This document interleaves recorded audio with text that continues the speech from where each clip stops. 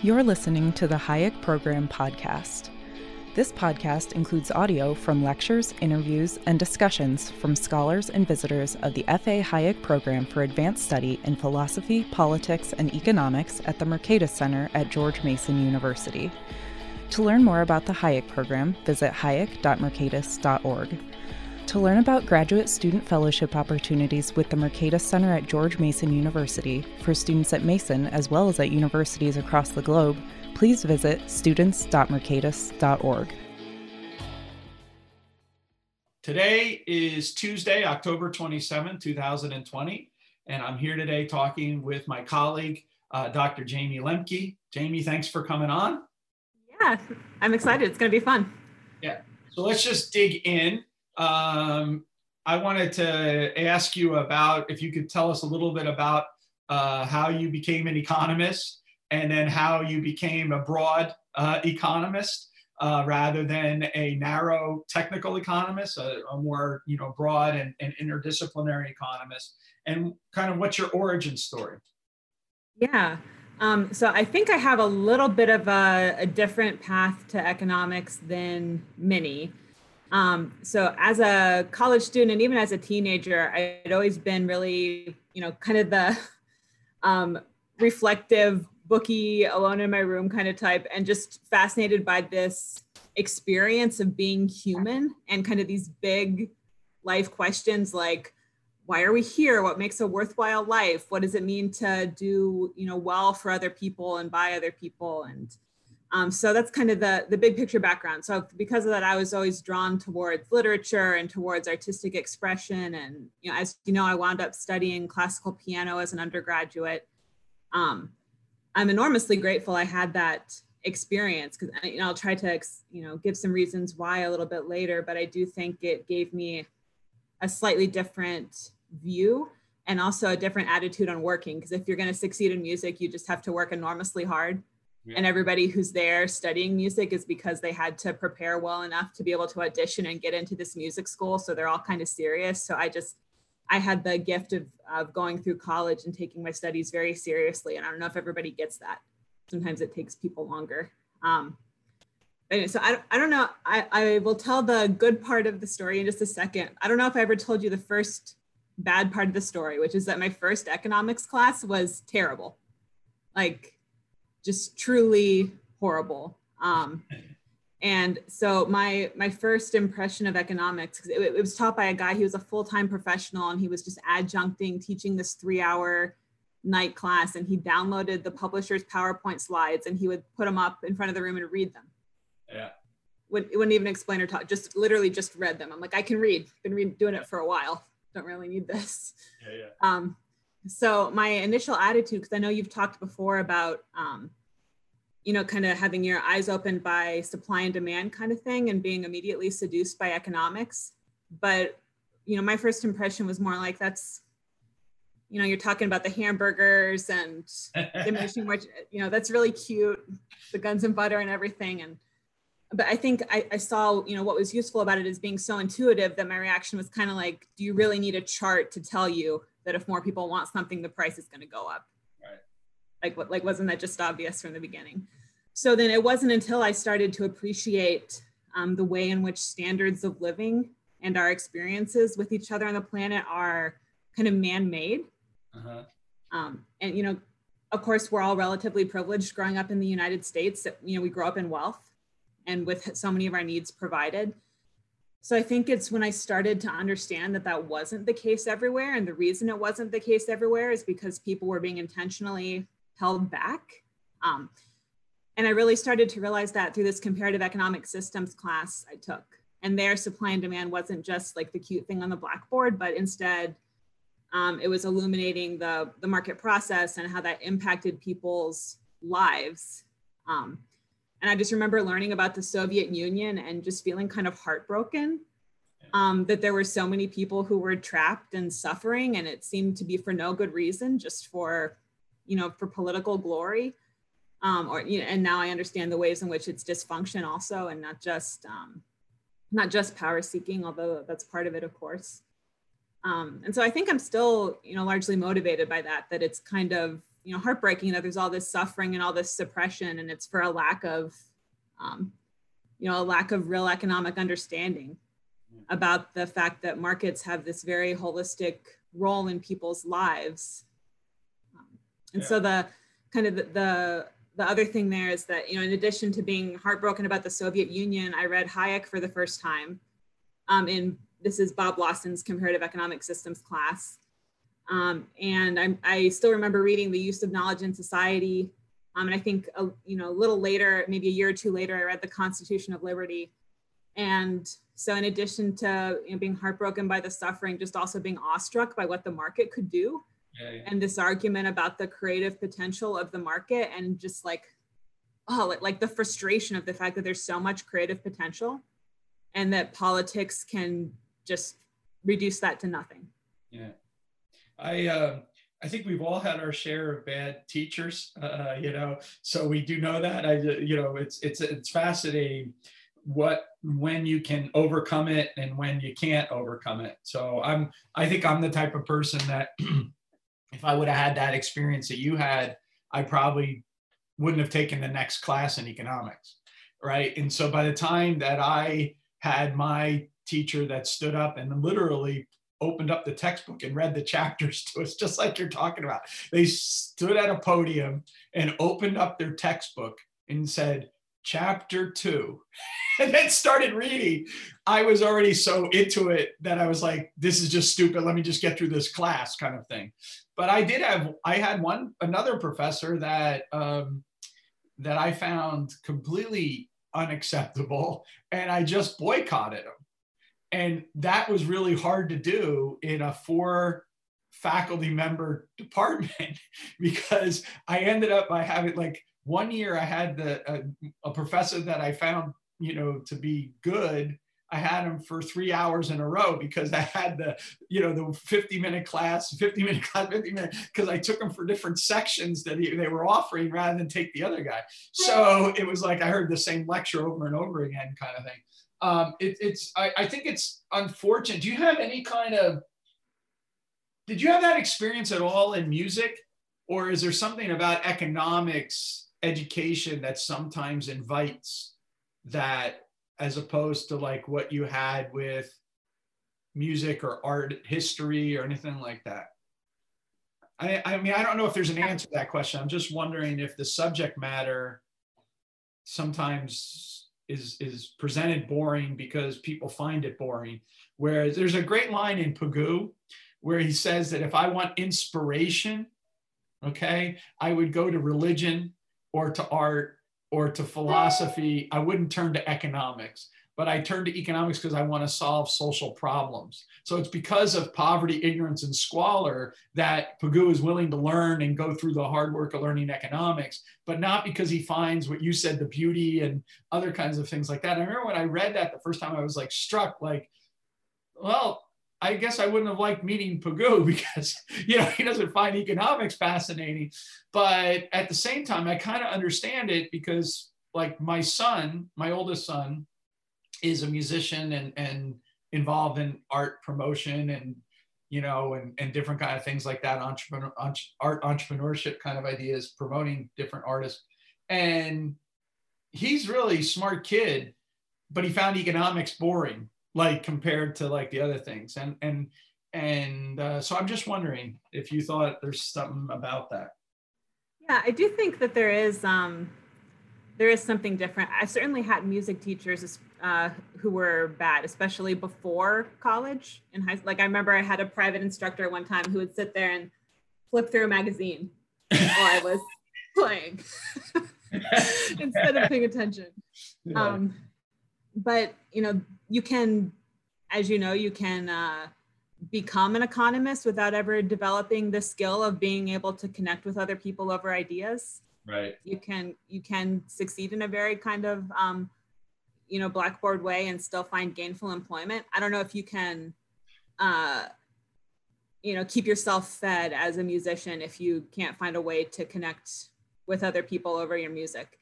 Yeah. So I think maybe it's a part of the healthiness of the discipline, which makes it a safer career choice, but it means that not everybody is necessarily going to be required to become a good teacher and to connect a good communicator. I want to ask you a question that, again, is a little weird about this background idea, only because I think that the way that you described yourself as a teenager is fascinating, because it seems like you were painting a picture of the world, and then the science fills in the different parts of the picture, but you always had a picture. And so that relates also to the seeing the big picture about the wealth and poverty of nations, and then painting in the particulars about a supply and demand curve. So rather than building from the ground out, it's from the big picture in. Do you see it that way? And do you think you retain that? Yeah, I don't think that way of doing it is necessarily better, but I do think it's true that for me, science is the thing that's useful towards helping you understand, and what's important is the world and the human experience. And there are other people who are more animated by the technical development of the science itself. And I would never say that doesn't have value also. Yeah. So obviously there's I think some of your other questions might raise this point also, but of course there is a danger maybe in doing science in a way that's too disconnected from the relationship that theory might have to the world. There is this kind of interesting thing about theory of, it is, obviously people can, do and pursue pure science because people can do whatever they want. But as a social scientist, what you say might not always be what's heard. So Yeah. How much responsibility does the scientist have over what is heard? Or is it okay to just say back, oh, well, that wasn't my intention with the theory, so I don't have to worry about that? It's I didn't mean to ask you about this, but as a classical pianist, as you were trained, I just listened to a pretty interesting interview that was linking to a TED Talk, but this was an NPR interview with this guy who has written a kind of definitive history of Jonathan Cage's 4 minutes and 33 seconds. And the pianist who first performed that almost lost his entire career, by doing it. People were just like freaking out, like, what the hell is this guy doing to his career? It's 1950s, so it's like a very bizarre time and everything. But then this guy explained what Cage was trying to do with it, which is to make you be aware of the sounds that are around us at all time by having the sounds from on the stage be muted or non-existent. That would then see us to be able to hear the sounds. And like, once he started telling it, you realize that in every kind of construction, even a construction of nothing, there's like a big picture that they're trying to do. So, it's not just like, composers sit down and start with a note and then build from the note out. They have an idea of what they're trying to capture. There's something they're trying to capture. And I think it's the same with like painting. It's not like Jackson Pollock. If what Jackson Pollock did was just stand in the middle of canvas and spin around, any of us could do it, right? But like, he had something that he was trying to do. And I keep on thinking about this parallel between scientists and artists, because I think that science is much more artistic than we give it credit for, and that art actually is more logical and whatnot than we often recognize it as. And it's that interaction effect between these things that I think, and I think really, really good political economists historically have this creativity and this construction all going on. And I know that's probably weird for most people to think about because they're like, what the hell? But yeah, yeah. So anyway, we can go down the wrong path if I keep on pushing you on this, but I think I think you raised an interesting question about intelligibility, though, because especially if you're doing more more contemporary art, I'm more familiar with the musical space and with visual art, but I assume that similar dynamics apply. Like, you can go and listen to, jazz in the modern day has taken on a lot of kind of contemporary art music influence in some spaces. And so, if you are unfamiliar with that language, you can go and listen to it and get just absolutely nothing out of it. Yeah. And listen to the performance and think of like, what are these? It just sounds like noise to me. Yeah. So it's this issue of, have you listened to, and understood enough of what comes before to be able to speak that language? Yeah. Or is it like you're going to a talk and the talk is in a foreign language, but you evaluate it as if they had been trying to speak English or something? So, and I think it's the same kind of thing in being able to communicate your research or about economic ideas too, is that you have this, you don't have to do it, but if you want your more sophisticated ideas to get off, you have to be able to communicate the foundations as well.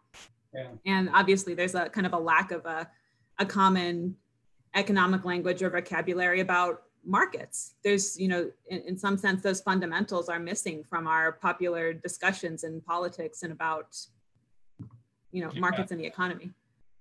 I mean, I'll mention Paul Samuelson favorably here, which is not something I always do, but one of the things that he argued created the biggest confusion in the world in this discourse is when you use the same words to mean different things and different words to mean the same thing. And if you think about a lot of the debates that take place and confusions, it does have that in its roots. I don't think Samuelson's answer to that was the correct one, but I do think that there's something very serious about that. But let me ask you a question that gets to your work now rather than your background, which is that, so you've actually tackled lots of different problems in your career as an economist, and you've used lots of different methodologies. So if you think about like the early work that you did with Bob, that's pretty standard approach to how you measure the consequences of a policy or whatever.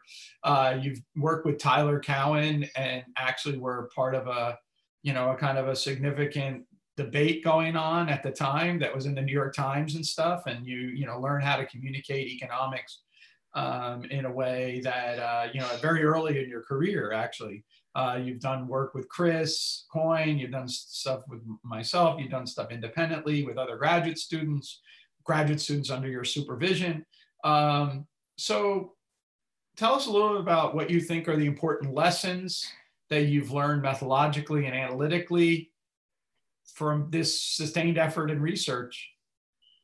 I do think that an important commonality among all these methods, Bob Lawson does empirical economic freedom research. So we did a project that was connected to that and that was using, cross-country econometric analyses. And so I kind of learned that process. I did other, independent studies with Thomas Stratman. And then most of the other work since then has been in either history of economic thought or analytical narrative in economic history has been the primary method that I've used.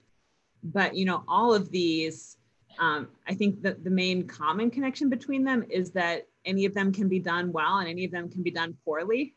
And the ugly reality is that the majority of scholarship is sloppy regardless of what method is being chosen.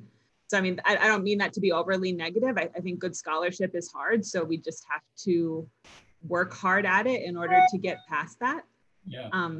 I used to think that analytical history was more difficult than other methods.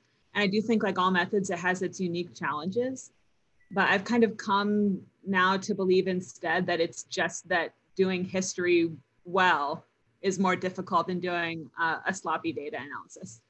Like you can do, quantitative analysis the easy way, where you download a prefab data set and just, play around trying to come up with some regression method that it has not yet been applied, or question that has not yet been asked using that data. So obviously that's kind of the easy route and the limiting route, because then you pre-limit yourself according to what data is available. Yeah. But yeah, regardless of what method you kind of want to use, doing the hard work of starting with the question and then going to look at the historical record. Because, by the way, that, you know, I know this is not like news to you, but I sometimes find it a little surprising when people make too much of the difference between history and data, because they're the same thing. It's just, you know, it's just a different recording method. The data is, you know, one way that you can record something that has happened in history. Yeah. You know, putting the question before the method, I think regardless of your method of choice, is something that in my experience I've found to be important, and to make, especially if you want your research to be interesting. Yeah, and it's a big pitfall for people who limit their questions to what they think the data gives them. So it's the opposite. It's interesting that so I want to get you to talk a little bit about the archive stuff and maybe the analytic narrative leading into social history kind of connection in your work. But you know, when you were talking about good work and bad work, I recently started rereading and thinking about some work from Willard Quine in a book called The Webs of Belief. And he has an argument in there that I think I understand. I've been trying to confirm it with other people that know more about philosophy than I do, but it's basically argumentative virtue. What he means by that is learning, I take it to mean learning what arguments can cross a very difficult bar that would switch the burden of proof, right? So you think about it like you come into a set of arguments in which someone has the burden of proof on them, and you have to meet an argumentative test, have an argumentative virtue, such that your argument is going to be enough that it shifts the burden of proof the other way again. And most people are unwilling to do the work to do that. And so this is one of the reasons why they either don't challenge the existing status quo or convention, they just go along with it. That would be the normal science. Or they become too satisfied themselves by their own answer, and they don't worry about changing the debate. And again, you know, I might be totally wrong about how I understand Quine and everything like that, but I remember Buchanan constantly trying to get us, as when I was a student, trying to get us to understand that you had to steer a path between the arrogance of the eccentric, right? And this goes back to your position earlier, where I don't have to try to convince anyone because I have the truth all right here in my noggin, you know, kind of thing. Or the position that whatever everyone else is saying must be true, so I'll just go along to get along kind of idea. And this is his dare to be different. You have to somehow negotiate these paths. And what you were saying about the recognition that multiple methods, I think, can all be both good and we can learn from them, and they can be bad. That's actually kind of a fascinating revelation, which is hard, I think, for people that become vested in a methodology. So you wrote a paper about the science wars. And before I get to my next question, talk a little bit about that paper, maybe. Oh gosh, I have to remind myself get myself back in that frame of mind. I don't mean to but I'm just fascinated by this recognition of what we consider to be science, who controls it, how we challenge it, how we negotiate, while at the same time not saying that there's only one way to do it. I mean, it's very, well, I'm going to bring this up shortly, but I mean, this is a very Lynn Ostrom kind of position, right? Which is that we have multiple methodologies. We need to be more flexible, but more excellent, I think, on all margins. So this is just... Yeah.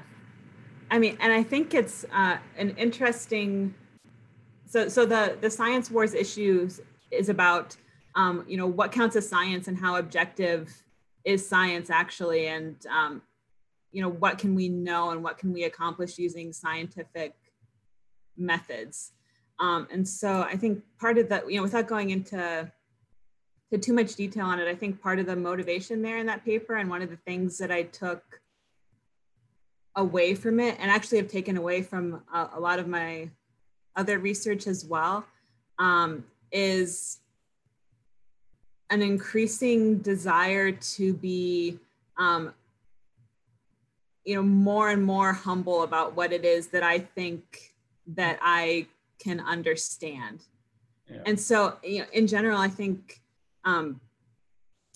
since we've been talking about methodology, I think that subjectivism is in relatively scarce supply within the social sciences, and even in economics, where it's supposed to be, kind of sacrosanct. And so we, mentioned subjectivism when we lay out the methodological propositions, but then, a lot of utilitarianism and insertion of, expert values and values that the analyst actually gets implicitly done when it turns to deciding what questions are worth asking and what information is relevant. So I think, part of the science wars has to do with, post-positivist philosophy. And, I don't know if we want to go too far down that road today, but I think in general, the challenge from that perspective, to not fall into the traps of scientism. I don't know if it's always taken quite as seriously as it would be valuable to take it. Yeah, we end up by becoming suffering from scientism in our criticism of scientism. So I'm going to ask you one other question, not on the post-positivist philosophy, but on the point that you just made about humility, because I think that is really fascinating. Do you see a relationship between the first point that you mentioned, which is about not the first point, but when you talked about the recognizing the awe and beauty of these patterns that exist, and humility, that is sort of, so the once we recognize the complex beauty, it's really hard to then not be humbled in front of it, right? Yeah, you'd think so. There's the allure of cleverness too, though. Yeah. And I think, a lot of people are attracted to, the social sciences because they want to, understand the mystery of the world kind of thing, maybe the overly rhetorical way to talk about, but then there are some people also that, actually, whether you start out this way or not, I think the structure of academia kind of encourages people to become pontificators. Yeah. And you're given this job where it's like, okay, we're going to pay you. And if you're in economics, it's a pretty good salary, but we're going to pay you to stand up in front of young minds and impart your brilliance, and feel free to just stand there and talk free form for 10 to 15 hours a week. And, it's like, do I have 10 to 15 hours worth of, thoughts that are worth, yeah, the rest of the world needing to have, if you're really humble about it, I don't know. So I mean, I think that's the difference between stepping back and approaching teaching as more of a conversation and kind of figuring out, where people are, and be able to dialogue with them using your knowledge, from a position of where they are, and just being the pontificator. And there's a huge reward for pontification in economics. Yeah. No, it's I love that. I actually think the best thing that ever happened to me in my life was marrying my wife, Rosemary, and she's my best friend, and going back to when we were kids and everything. But I also think one of the things that she has always done is keep me very grounded. So, she's much smarter than I am. When we first met, I knew that right away, that she was much smarter. And so she calls me when I try to think that I'm so damn clever, about everything. And I think that makes that's pretty, and I probably still suffer from, I'm so damn clever that I can criticize scientism, and damn it, I in fact am so clever, I'm the practitioner of scientism. This is what you were just talking about. It's like, I can tell you how to fix things. So that's pretty great. I think that's a really important lesson about learning to check ourselves and recognize, but it goes back to earlier what you said, is that teaching, when it's done correctly, is a two-way conversation.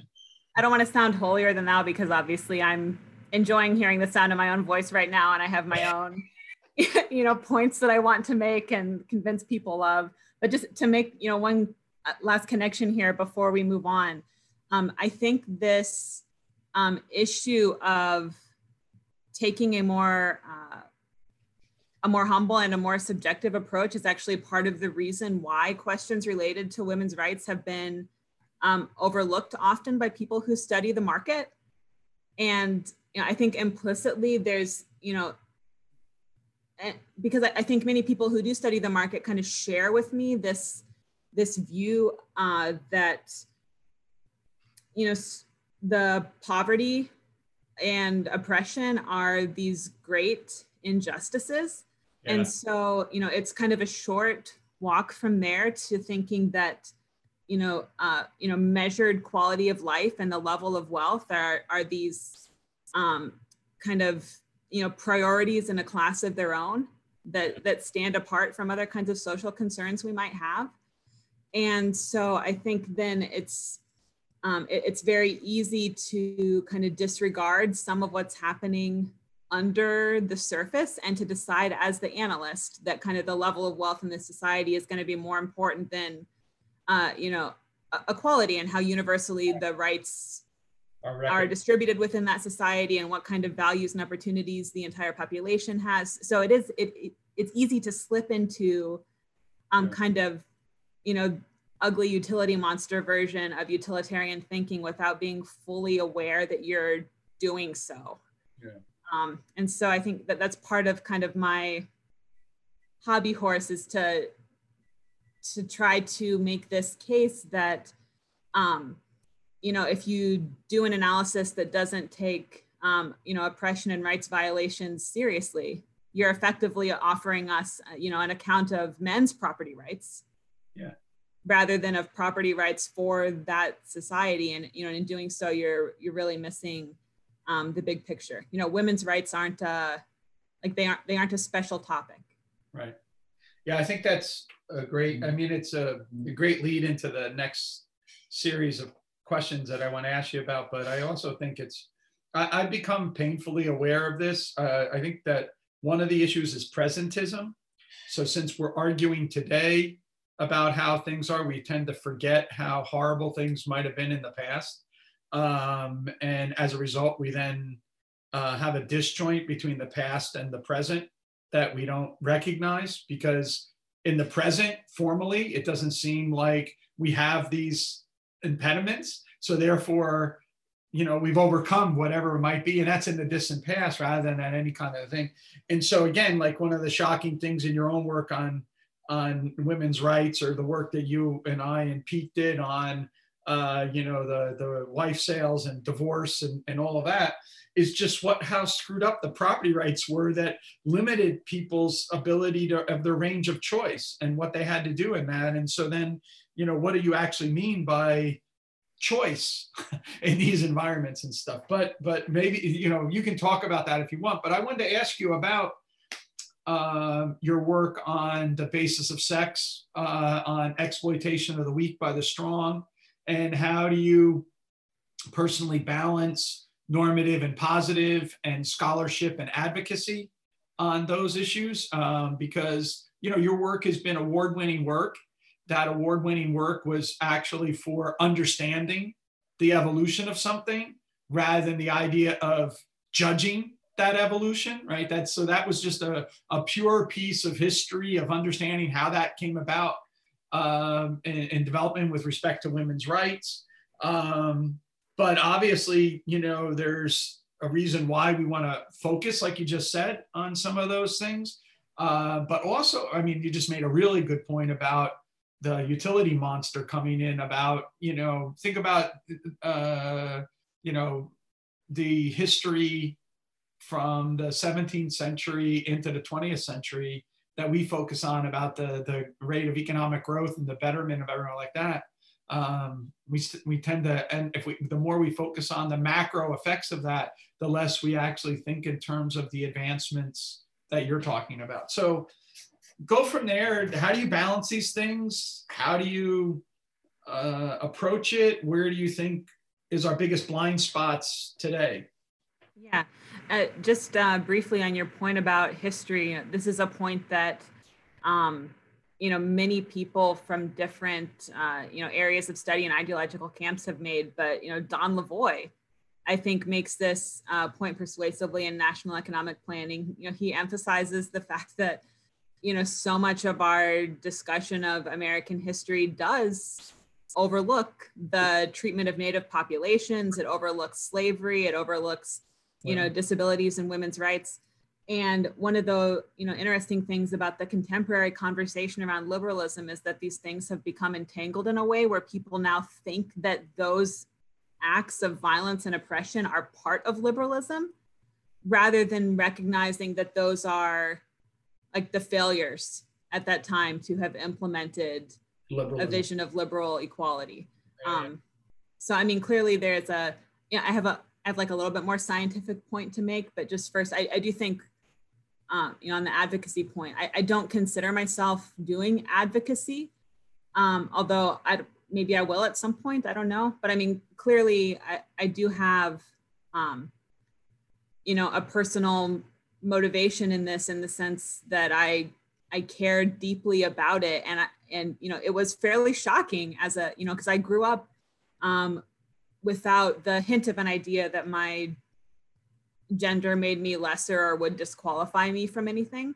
And then so to learn how pervasive patriarchy has been historically and still is around the world, I think it was kind of a fairly shocking moment. And then, over time, I have seen, a failure to address those questions with respect to, gender and race and caste and all forms of, group-oriented oppression as something that is kind of missing, in our contemporary conversation. So yeah, I guess advocacy maybe in the sense of trying to carve out some scientific space for these and to try to make the point. And all the more tragic, right, Jayme, and the people that profess to have liberal virtues and whatnot, that should be something that, because if they see liberalism as a long, hard-fought struggle for the expansion of rights to individuals against the group oppression, both in the private sector and the public sector, then those issues should not have been so easily pushed aside or negotiated in the sense that, I mean, one way to question this is whether or not you think that the coupling of liberalism and these earlier oppressions is a consequence of collectivist thinking, or a consequence of liberals having bad expressions about the way they did things.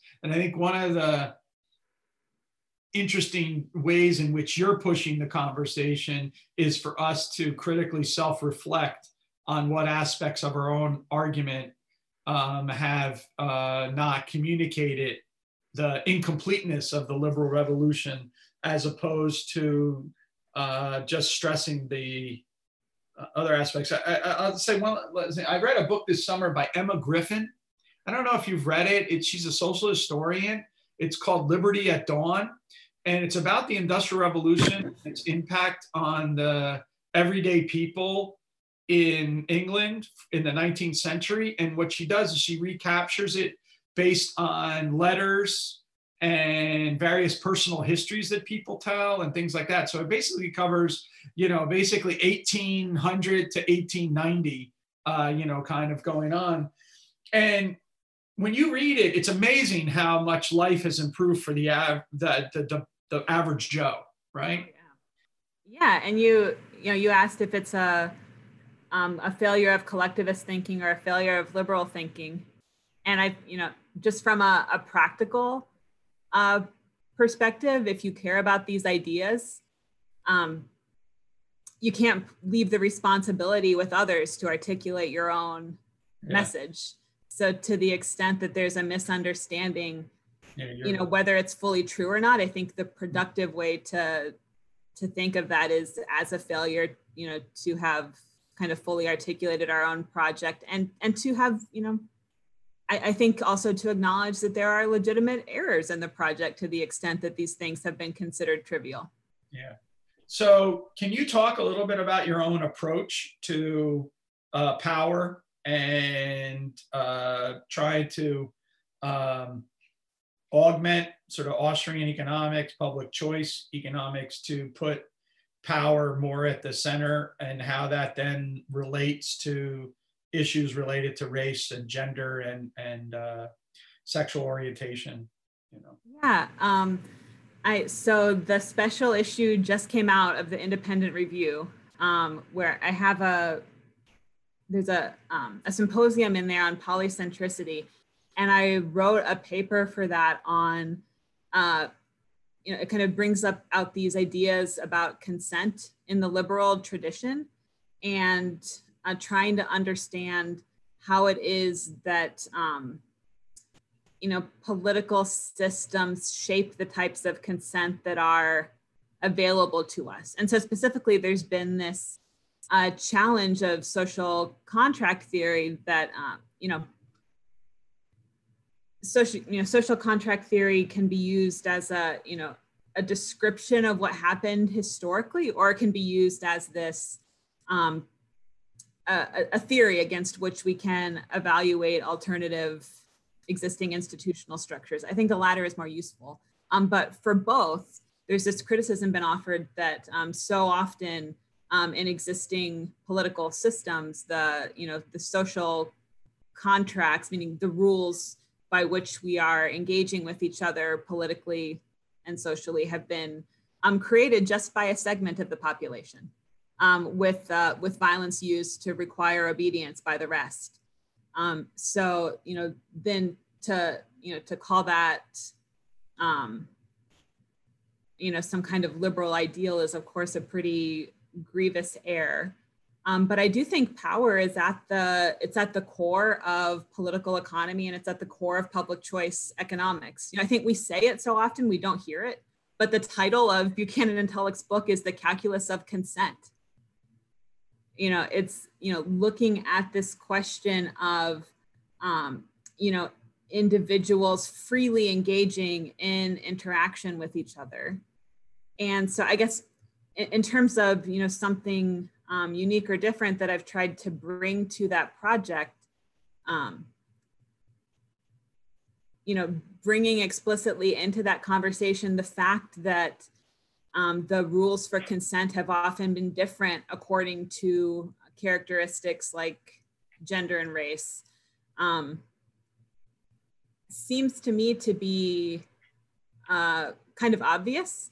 So, that's why I like to talk and write about it, to invite challenge on that, so I can hone my understanding of exactly why that is and how it operates.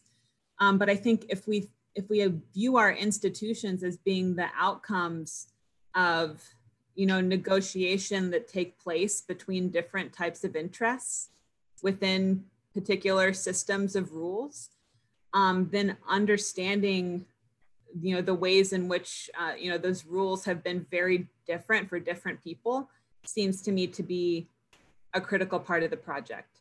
So I think looking at the ways that market opportunity and that democratic organization that allows people to really participate in the crafting of their own rules, the way that can actually open up spaces for people whose interests are not currently being well represented, I think is very important to understand right now, because the alternative is the scientific expert control alternative, right? Of we need to have an expert step in and readjust our institutions in order to accommodate for those people. But that doesn't actually give those people their own voices.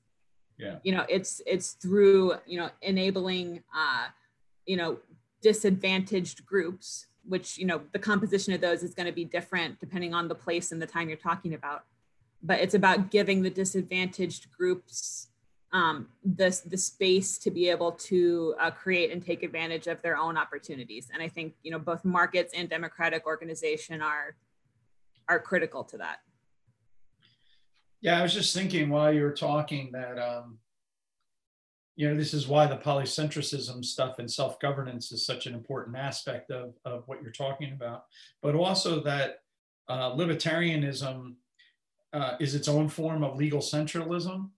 And the reason is that it is grounded in the idea of the non-coercion or non-aggression. So it rules out, and by ruling out, it ends up by not allowing us to understand how it is that we could ever come up with rules to do it. So it just declares there is a right and wrong of compulsion by the state. And so if you're on this side, there must not be any power being expressed because we've ruled it out of court, as opposed to, on this side, then it's all power and all aggression, and it has a single source of it, which is the state.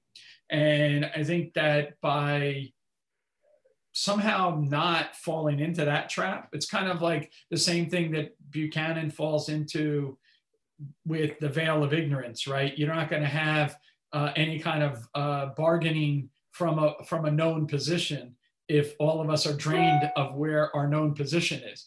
And so therefore, don't we have rules that just, have no embedded, power structures in them, rather than the idea that Pete got to choose the rules for basketball and chose that everyone could only be 5'7" except for him, right? Kind of idea. And then I would be able to be the king of basketball or whatever. And yeah, so it's you raise a really good point. And I like this last point that you just raised about how do we effectively give voice to the disadvantaged. Do you have like case studies or anything that you would point to as critical examples? Vivian, since this is economic sociology motivated in part, Viviana Zelizer has some, her work has some interesting connections to this.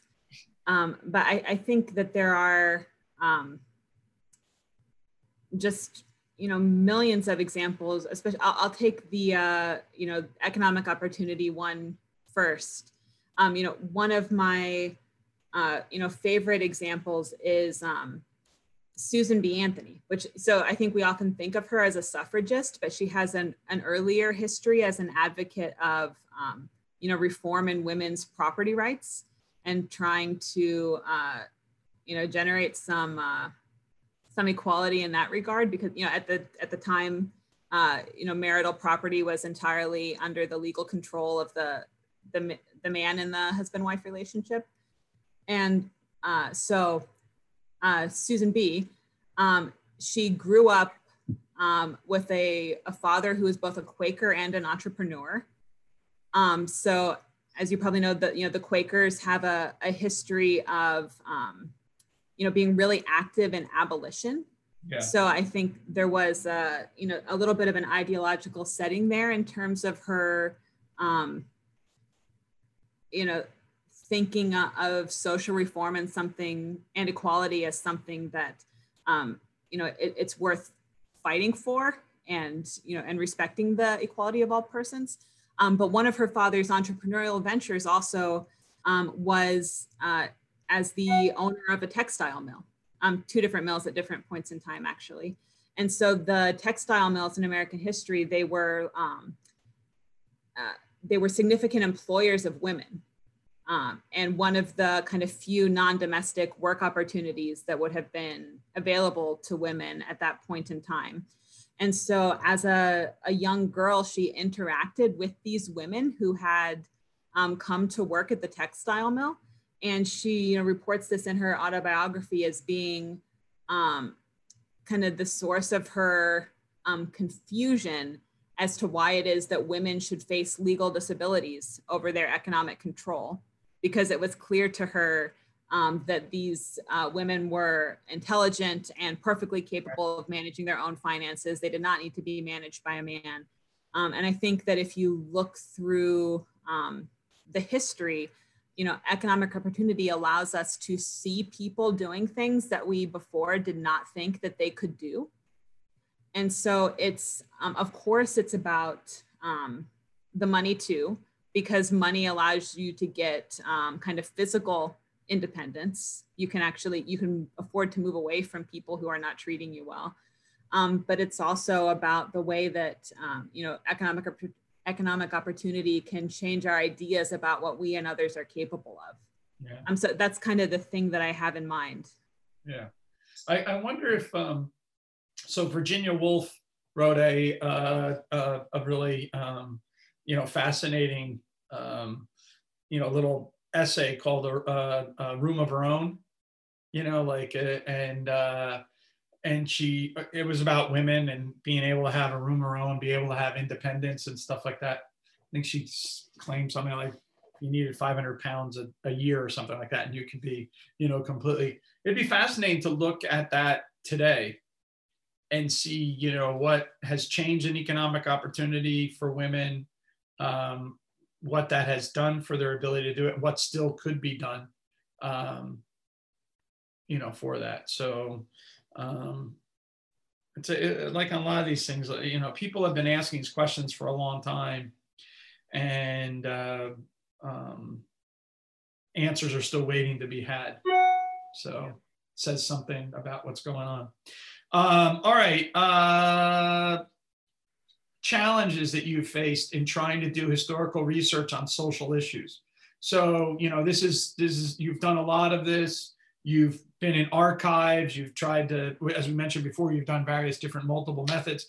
You can think about your travel restrictions as actually giving people economic opportunity that otherwise they wouldn't have had, by having greater ease of travel. And so you've done it in a variety of ways. What are the biggest obstacles that you've faced, both in doing the research and in trying to sell that research in social science journals? Yeah, I think one of the challenges of doing history is that history is not an object there to be discovered. It itself is actually an artifact that has been created by living people who had their own values and their own ambitions. Their own scripts to write. Yeah. There's this great little book called What is History? Hopefully I'll remember the author soon, but he has a line in there where he says, it's a dull chap who doesn't have any bees in his bonnet. And whenever he talks about how whenever you're reading something that's been written into the historical record, you better figure out what those bees are. Yeah. And so, doing history, what this means is that you really do have to dig deeper, especially if you want to ask questions about those who have not been the victors in history. So especially if you're looking at disadvantaged groups, you have to look a little deeper in order to get accurate information. And there are genuine errors in the historical record, but the even bigger problem is just the lack of information. Which, that's a challenge, but it's also an opportunity, because then it means that there are legitimately things there to uncover, and that can be quite exciting. But also, if you're doing history on a topic that is distant from your own life experiences, either because it's, outside of your lifetime or in a different part of the world, it can be very easy to misunderstand. And that potential for misunderstanding increases the further away you get. So I remember when I started reading 19th century sources, there were times where I would honestly not know if something was being offered as a point of fact or it was a joke. So you have to kind of do this wide reading in the history in order to learn the context. You have to figure out how to speak that language a little bit. And, when you're looking back at historical sources, some of them are the equivalent of like an academic journal today, and some of them are the equivalent of like, BuzzFeed News or even Babylon Bee or whatever. And so if you don't have enough context to know what it is you're reading, you can wind up saying silly things. So I think, this happens a lot, and we see scholars making silly mistakes by not understanding the historical context, like misunderstanding, a legal term as as being literal rather than metaphorical, things like that. Yeah. So taking the time to read widely in the history, it's that challenge and this opportunity, and it's also one of the things that is just really a joy sometimes, because it's like the detective work component of it. Yeah, we ran into that with the life sales papers and the way different people reacted to what we were trying to say, when really we were trying to look at a world in which people were engaged in indirect bargaining to try to improve their lives. But I have an observation and a question I wanted you to comment on, which just dawned on me while we were talking, and what you were just talking about, understanding context and whatnot, which is how varied your own experience has been as a young scholar in this first decade of your career or so, right? Because, not only were you an undergraduate at a, Midwest liberal arts college, okay, which is a whole different culture itself. You then came to a large state university, right? And you got your first teaching experience at a large state university. Then you taught at an Ivy League blue blood school, probably maybe one of the most of the blue blood Ivy Leagues, because it's not as big of a research environment at Brown as some of the other Ivies. So it's not the same as being where it's all graduate students all the time. I mean, and so then you taught there. Then you went and taught where a place dominated by very particular religious sect of people. And then you back into like secular state university again, teaching. And so from, one of the things we're stressing in the economic sociology is, basically you have economics, economic sociology, and then economic history. And economics is like working out the pure logic of choice. And then, economic sociology is the situational logic, where these choosers are then thrown into environments defined by law, politics, religion, other cultural kind of ideas. Well, you're the teacher and you've been thrown into, and student that's in these different environments. And so therefore the kind of context shifts radically. So in learning, how has that shaped you? And I mean, do you see it that same way that I'm saying about, I find that experience must be amazing in some weird sense, right? It's not the experience that like someone like Jeff Sachs had, right? So, he went to Harvard, then he taught at Harvard, and, now the big move for him is to be at Columbia, right? And, and this is how, I was involved in some selection of a position in the economics profession this summer.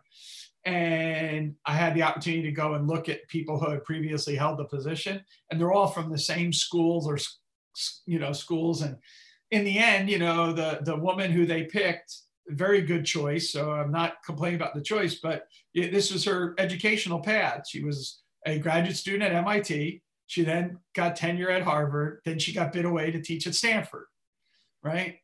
I doubt that she's ever taught anyone, like I had at one time, a student stand up when I did the Keynesian multiplier, and then raised her hand and said, so in order to do this class, you have to have an advanced knowledge of statistics. And I said, nope, it's just algebra. Very simple. It's just very algebra. She goes, nope, that's advanced statistics. And I said, no, seriously, you don't need to know any statistics. It's just algebra. She goes, we'll have to agree to disagree. Yeah. And so, okay, how do I communicate? Because I want to communicate. It's not like I want to rule this person out, but you've been in all those different backgrounds, and the background that the students have, like going from Brown to Utah State, and the different tacit presuppositions that your students in Utah State had versus your students in Brown. How did you communicate across them in such a short period of time of talking to them? Yeah, I do perceive it that way as well. And you're right, those environments, basically every environment I've taught in has been a radically different one. Yeah. And I feel like it definitely gave me a finer appreciation for just how differently the same sentence can be heard in a different room. I mean, even a facial expression, how differently the same facial expression can come across in a different room. So yeah, I think I think I've used that experience to feed into how important it is to take people's subjective experiences seriously. Yeah. If you're going to do, work that is intended to interpret them and their interactions with the world, you can't take it for granted. It's just far too easy to forget that we are all and by the way, those were, as different as those were all still university environments. Right. The same job, the diversity in the entirety of the world is even so much greater than that. Yeah. So I think it's very easy to forget that we are, as academic researchers, all in the same rarefied environment. Yeah. And so I do take it seriously that there are things that we could all commonly believe that other parts of the world don't see and don't believe. And we need to figure out a way to access those, or ideally, let those people's actions and words speak for themselves. If we're going to do work that's intended to speak to a world that they're a part of. So hopefully I've used it in that positive way. But I mean, just on a practical level, I definitely learned a lot of that the hard way. Yeah. Yeah. I think there's so much to learn from you by actually the fact that you had that kind of jagged past, because there's just so many varied experiences. There's a fascinating book I read when I was a graduate student by Mary Catherine Batson called Constructing a Life. And it's about women and the difference between women and men, and how women have this more rich experience because they have to play these various different roles in their life that men tend not to have to do. And so men are more boring than women, and no one wants to be boring. So, you read this to try to figure out, how can I be more interesting? Rather than I don't want to be bored. But it's not a self-help book. It's actually, it's a serious book or whatever. But I was fascinated by this idea of trying to communicate economics. And even in your case, right, you're trying to communicate things about property rights and whatnot to these various different audiences. You have a bunch of stuff up in here that I need to get more access to. So I'm fascinated. All right, so I appreciate the time that you spent with us. I have one last question to ask you, which is just for you to talk about what you're currently doing, what keeps you up at night, excites your imagination, and share it with the students. Because part of the whole thing of this is for them to be able to see in the various different scholars that we're talking to themselves, so that they can in fact become owners over their own path, just like you, and be able to let their curiosity drive them. So where are you at the moment, and what are you working on? And by the way, congratulations on that new paper. It's excellent, and everyone should read it and learn from it. But that's done now. So now what's the next thing? So just real briefly, as a segue into that, one thing that I think was unique about my graduate school experience, because of coming out of music, is that I did not have the same fear of failure that I've seen in many other students, because I never expected to succeed. Yeah. Why would anybody think that somebody who'd spent the past 10 years focused on playing, or 15 years focused on playing classical piano, would be able to successfully, become an academic economist and navigate the PhD process. So I think that, not having those kind of expectations, and having had a background where, you're asked to go into a silent auditorium and play Chopin from memory, why would I ever be scared about taking PowerPoint slides into a classroom after that? So that's not to say that I don't get nervous, because I definitely do, still get nervous, because I, care about communicating well and, and being able to accomplish my goals. But I think that kind of freed me up to select my own priorities. And one thing that I say a lot when I'm talking to students is, if you're going into academia, you've already decided you're not here for the money. Yeah. Because if you can get through a PhD in econ, you can, make more money a lot easier by being an accountant or going into process management or, many other things. So what are you here for? And so I think that background, as well as just the incredible support I've gotten from the interdisciplinary environment at Mercatus, has really freed me to feel like I can pursue this interdisciplinary project of, how is it that we navigate some of these questions about social justice and the impact of history in a way that enables us to really, kind of get some insight into what it means to, be able to lead a flourishing life and for all of us to be able to flourish. So like this project in the Independent Review is related to this larger inquiry I have into what is it that enables processes of social change to move in the direction of greater freedom and equality. And so I'm doing that looking through the lens of women's experiences in American history. What were the ideas that people held about women's engagement in economic and public life in 1800? And how did we get to such a radically different place? Now, of course, but, even by 1900, because, patriarchy is one of the most enduring institutional types in human history. It has deep connections in the way that states and nations have been organized for just centuries and centuries. And it kind of all blew up in 100 years. Yeah. Following the Industrial Revolution, following, modern experiments in democratic self-governance. And the United States was a leader in that, despite the fact that the United States in the 19th century wasn't a leader in much. Right. It's easy to read the current United States back into history, but we were, a relatively poor nation of farmers with a lot of serious problems and, not a lot of, we were not the progressive center of the world. We can just say that. But you have this just incredible expansion in the opportunities then that were available to women. I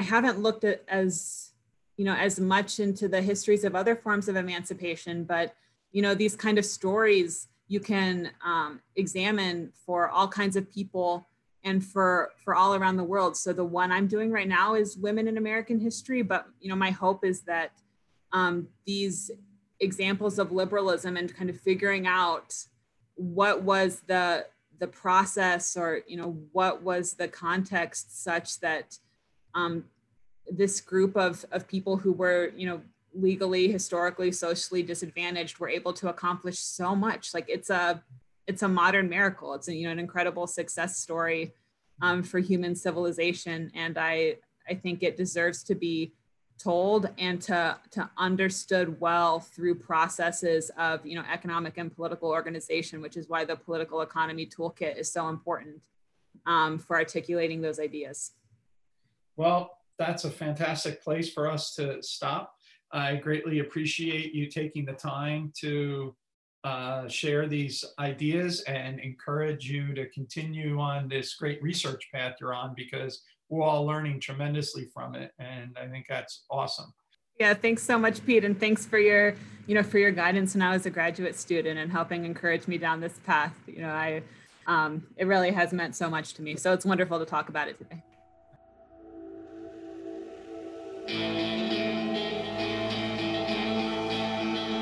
Thank you for listening to the Hayek Program podcast.